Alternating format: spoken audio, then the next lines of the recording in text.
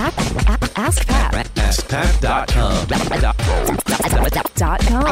AskPat.com. What's up, everybody? Pat Flynn here, and welcome to episode 1135 of Ask Pat 2.0.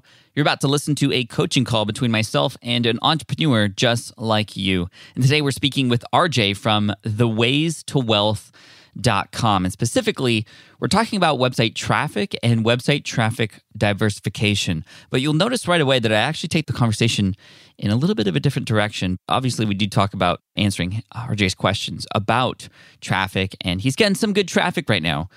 And the question being, well, do we double down on that, or do we look for other ways to bring traffic in? Let's talk about it. So yeah, let's listen in. This is RJ from theways2wealth.com. RJ, welcome to Ask Pat 2.0. Thanks so much for being here today. No, thank you, Pat, for having me. Looking forward to it. You know, I'm really excited about this because I'm here to help you. But obviously, like I said before we hit record, just thank you so much for allowing us to sort of dive into what it is that you're up to so we can all learn together. So before we get started, why don't you tell us a little bit about who you are and what you do? So, yeah, thank you. My name, RJ Weiss. I am background as a certified financial planner. In 2016, started what was been into blogging for a while, but in 2016 started the Ways to Wealth, a personal finance blog, general personal finance blog. And over time, it's really happy with how it's grown. It's how I make a full-time living now, left the financial services industry, and have a great team behind me. And it's growing well. So very happy with it. That's awesome. Can you give a link or a way that we could find out more from you based on what you do now? Yeah, definitely. Theways2wealth.com. And then you could check out the about page of the site and then myself as well to learn more. Nice. That's pretty cool. If you were to consider like what's your superpower in the world of finance, like what would you consider that to be?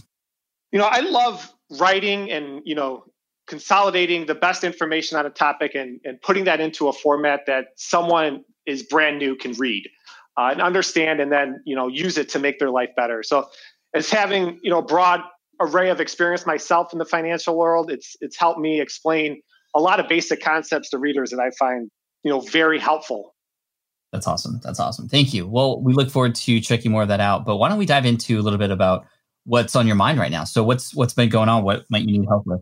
Yeah, I'm always interested in, diversifying traffic sources and, really in the end, diversifying and putting a better foundation for the business itself with, more diversification in traffic sources and, battling with putting a lot of resources into, say, whether it's to start a podcast or put those into YouTube or really double down on what has worked in the past. And then specifically for us, it's got a strong search presence. I do drive paid advertising to the site. And then Pinterest is also, organic Pinterest reach is a strong traffic generator for us. So is it always wondering whether to double down on those sources, diversify a little, knowing that, resources are limited. Awesome. This is great. Before we dive into diversification of income, traffic sources, might I ask if you are also collecting an email list at this time? Definitely am, yes. You definitely are. Okay. Well, that's good because that's a way to, no matter where traffic is coming from, no matter what happens to technology or where, we are getting exposure, if you have an email list, obviously you can do a lot with that and you can take people wherever, no matter what happens. So that's great. That was going to be the first thing. It's more of almost kind of like an insurance plan, if you will, to build that email list. And I'm really glad to hear that that's happening. I would recommend definitely on top of traffic building strategies, think about, okay, well, are you also optimizing what happens when the traffic comes to your website after people subscribe? Or are you optimizing how people subscribe to your email list and then what happens after that? Tell me a little bit about the journey about what happens when I land on your page, how are you getting me to subscribe? And then also what happens after I subscribe? Because if that's not optimized, then we could double the amount of traffic. But if we're not optimizing those conversions as well as what's happening after, well, it could be a big hole in a giant sort of pipeline. Yeah, definitely. I would say one thing is I don't have a great email strategy in place, although the list size is grown to a significant amount. So it's over 10,000 subscribers now, and I really just send out a email once a week with the latest post and maybe a little more in there. So there's definitely I probably have under monetized or underdeveloped, I should say, the email platform and haven't done a great job of building that out. And then in turn, I haven't put a lot of resources into that as well. So it's definitely a area in terms of email to grow for myself. Yeah, I mean, I think that would be important. And in many cases, I would say even more important than just increasing traffic. Because let me just ask you, let's say we double the traffic that comes in. What changes for you as a result of that? It's been pretty consistent. So one thing I track is the revenue per visitor of the site, and that's been pretty consistent as the site has scaled. So as I mainly an affiliate model website and then some advertising as well. So traffic isn't important in itself, but if people just come to the website and leave after one time, it really doesn't do any of us any good long term. Right. So, okay, this is great. So in terms of business model, affiliate marketing, is there anything that you have that you own that you could push people to at some point if, say, for example, they subscribe? So I have two different email lists. I have one is a financial goal setting workbook that I have, and then the other is a course on how to start blogging and get interested into building your own website. So two different segments of the email list. I have opt-ins for them, but really after a first couple of series of emails, that the automations or the ongoing series of that and the education itself drops off, since neither is like what I necessarily specialize in. Gotcha. If you could snap your fingers and after people subscribe, they go to a place where you'd want them to go without worrying about the creation of them or how much time or money it might require to invest in that, what would be on your wish list of eventually where you would want people to go and how you might be able to serve them? So, I mean, from a business mindset, the way I think about it is, creating value for the email list and also using it to drive revenue. So being, able to say at 30 days, this is how much a subscriber is worth to me. At 90 days, this is how much, or because as someone who also drives paid traffic, I can then, work backwards into figuring out, okay, this is our cost per lead and this is where it's profitable and how much time it is. So having an email that's, very valuable to the reader that I can measure in terms of ROI would be where I want to go with the email list. Love it. Cool. And then in terms of how close you are to that, like percentage wise, how far do you think you are to that? So I'm about 1%, knowing that I have very, very little done. So it's definitely a place I need to focus on. Cool. And this is where I would, in fact, put most of my focus on now, because you are already getting traffic. You have numbers that could come in that can help prove a conversion rate one way or another for you so that you can optimize for those experiences so that when more traffic comes in, and I'm not saying don't get more traffic, obviously more traffic, the better, but it's just another part of this that I want you to think about that we make sure we don't overlook is all. So with that's enough on that. But hopefully, does that kind of sit well for you? Does that make sense? Yeah, I'm putting in my mind as it brings more experience to the reader. And it's, even if I do grow traffic, the overall site and revenue will grow at a far greater level than, leaving that email list alone. Exactly. And one great way to get traffic is, in fact, bringing people back who have been there before, right? And so an email list can definitely help you do that. It's a great way to, when you create a new piece of content, get a whole load of people seeing it all at once. It's a great way to increase those signals that ultimately help Google. Time on site, people already know you. They trust you. They're not going to leave immediately after they visit that site if they were to come, for example, from an email list or a social account. And that can help with SEO and more exposure for traffic for new people, right? So there's new people definitely. And there's old people coming back. And to build for both is really key. And oftentimes the latter, building for people who've been there before to come back, is often overlooked. And that's kind of where I was trying to get at as sort of traffic diversification strategy number one, if you want to call it that. Tell me your interest in, you mentioned podcasting and perhaps other platforms outside of what you do now. What interests you there? What gives you the spark or the excitement to go outside of what's already been working? Yeah, I really, first of all, think from like a foundational business standpoint of, I don't want to have necessarily all my eggs in one basket. SEO, I've done well in, but I've also taken hits in over time. So that goes up and down. Pinterest is something that's very seasonal as well in the personal finance niche. So it spikes earlier on in the year and then kind of goes down. And then, paid ads too is, that spikes at other times of the year. So, hard to do come, quarter four. So just having another good, stable traffic source is something I'm always interested in doing for the site to really build up the foundation, reach new people, and grow overall. Yeah, that's great. I mean, that's really smart. I think that if you know there are things, because then the reason why I'm asking this is because a lot of times people gravitate toward these new ideas for diversification, and they use diversification as the quote unquote excuse when they know that they should be doubling down on things that they already have, or they just haven't completed what they said yes to before. Do you feel, and this is just going to come from you, I'm not judging or assuming anything, but could this be a distraction from things that you know you could do more of, that maybe you're just more boring or tedious or you're sort of over it? Or is this in fact, yes, we're ready for expanding outward and getting exposure elsewhere? Yeah, I think that's the question that I go back to a lot. Is there's obviously still more to do on Google. That's a never-ending game of growing your site organically. The systems are in place where on the other ends in terms of like Pinterest and paid ads. So what frameworks do you think about where it's best to say, okay, it is time to diversify? Like, what questions should I necessarily be asking myself when it comes to that? Yeah, this is a great question. The question would be, are there any things that I need to finish that I once started before I sort of unlock that reward of trying something new, if that makes sense? That's number one. Number two, do you have the time and or capacity to add something new? And with whatever you choose, let's say, for example, podcasting, we have to be very honest about, okay, well, how much time might we have to dedicate to that?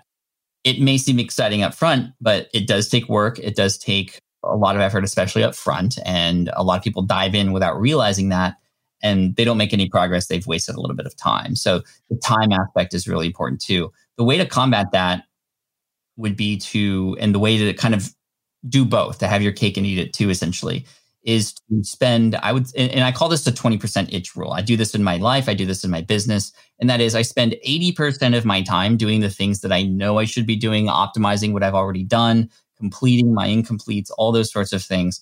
But I allow myself 20% of that time or the leftover time, to experiment, to try something new, and to allow myself to have a container to do that, where it's not going to go crazy and take up all my time, but it's there, and that time is meant for that, where even if it were to fail, at least it was sort of in a container and it didn't take away from anything else. So I know people like Ramit Sethi do this really well, and Gary Vaynerchuk, even Google as a company, they offer their employees 20% of their time to experiment and try new things. And I would see how you might be able to, number one, prioritize these new ideas in the constraint of what might you have time to do, and then spend 20% of your time or some percentage around there to actually do these things and continually focus on that till you get to a point where you're either like, okay, this is working, or okay, it's obvious that this is not working, or I'm not excited about this anymore. Let's use the 20% for something else later on. How's that tracking for you? Yeah, and that makes a lot of sense. I feel like I need to do more of that to experiment and have a quality run at something to where I can say confidently, this was for me, this wasn't. And I feel like I don't do that enough, whether on certain things. So it's, I've built up the site now to where with solid SEO game plan in place, it's not like we're doing a lot of stuff there, more so just executing, and a little I like that 20% rule should be devoted to experimenting. Yeah, and that way it's something that you could look forward to if you were to divide this into like the week, right? Monday to Thursday, you get your stuff done that you know you need to get done. Friday is like your play day. And this is what Ramit does. And he allows himself to try new things, or, Gary Vaynerchuk, he's on brand new social media platforms that he really has no business being on, but he does it because he wants to experiment and try it and see if there's anything there. And that's really cool, because then you know that you're going to be able to try that and you have that space to do it. But then on the other end, you also know that you're getting stuff done. And what often happens with entrepreneurs and bloggers especially is we see a new tool or a fun, fancy new thing, and then we just go all in on that, and we kind of forget and leave behind what actually was working. And that's just what we're trying to avoid here. So scheduling this out would be the strategy for, hey, this is my time and space to try a new platform. And maybe this is when I podcast. And we can dive into some of those specifics earlier, because I think the most important thing now is this if you do allow for this 20% of time to do something, well, what is the thing? And how do you decide which one is which? So like, tell me again, what were those sort of ideas? I think you mentioned podcasts and other things. I would probably put YouTube higher on the list, email marketing higher on the list of things. And, just whether going all in on Instagram or another social media platform rather than just kind of having a presence there.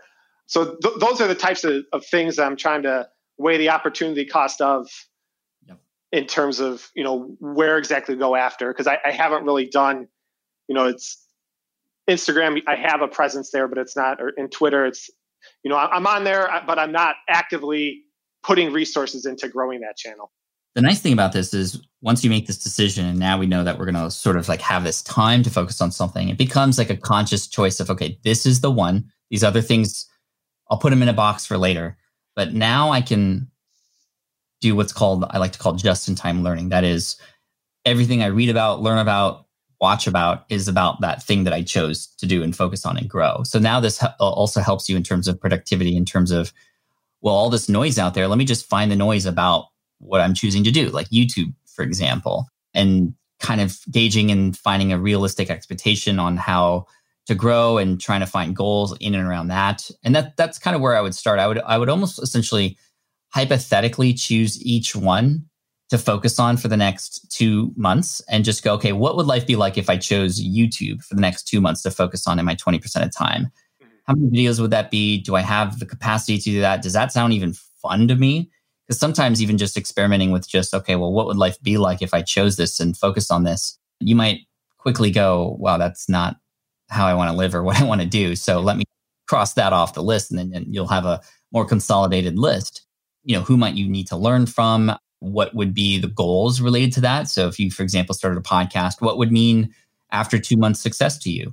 Does that mean that you have, hundreds of listeners, thousands of listeners? And realistically, like what would make it a success for you and have you go, okay, this is great? Or like the struggle is trying something new without having a goal.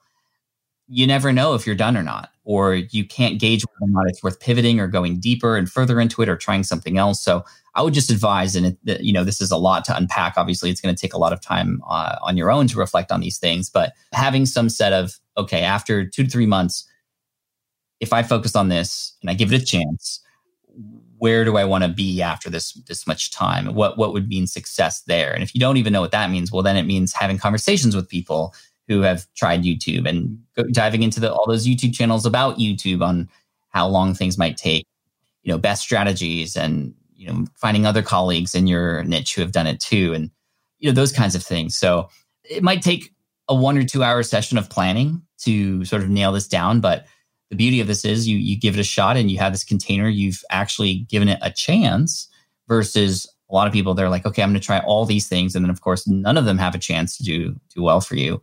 Making that choice to focus on one would be the next step for sure. Great. Yeah, thank you. That makes a lot of sense. Is there, one platform that you would, recommend being on and starting with first, or is it more of an interest-based thing and dependent on skills and abilities and so forth? Yeah, I mean, all the above. It depends on where your audience is, where you find there might be some big opportunity. You might find that for the specific niche you're in, there's not a lot of podcasts. Or maybe there's a couple, but there just needs to be more, and you can do it better. There might be some indicators on YouTube, for example. You find a whole bunch of channels, but they don't talk about things in the same way you do, in which case you can come in with a different position. Audience plus excitement from your end is sort of the answer. Like if you just dreaded getting behind the camera, then it's just not going to work, right? Having a little bit of excitement in there for you as a creator is really important too. So if you were to, have me go, okay, just tell me the one that you would choose, Pat, I would either choose podcasting or YouTube after the email list is figured out, because that can be automated, right? You can set up autoresponders. That's actually a thing that can be finished and completed in terms of, after people subscribe, what happens? What messages do they receive perhaps automatically? What survey questions do I want to ask so that I can get more information? Where might I lead them to? What blog posts do I want to have them check out? What products do I want them to check out? What, YouTube video demonstrations about a product that I promote do I want them to check out? And then after that, that's sort of done. And then I can unlock, okay, now let's get more traffic on one of these platforms, either YouTube or podcasting. YouTube, you have the benefit of the algorithm and just millions and millions of people searching. And if you're talking about search-based topics a lot, that would be a great place to go. However, you're competing with millions of other channels as well and all the noise on there versus a podcast. There's not even that we just passed 1 million podcasts in April 20th, 2020. And that's not a lot. So there's less competition and you have the ability to really get intimate with your audience too. So although the reach might be less, the relationship that you build with your audience is that much more, far quicker. Pros and cons. Is there a way where, say you give it a 2-month run and you find out it's just not for you, where would you go after that? As someone with, a brand that's going to live on after that, I don't want it to look like it's a discontinued YouTube channel or something like that. So how would you, create these little experiments and still have, go on afterwards if they don't work? Yeah, I mean, I think the answer and solution to that would be to have a plan going into it in terms of here's the content I'm going to film or record or create, and knowing that, okay, I may not want to continue to do this, at least having the ability to create a final or quote unquote final video or final podcast episode that says something like, hey, for right now, I've given you everything that I needed to give you.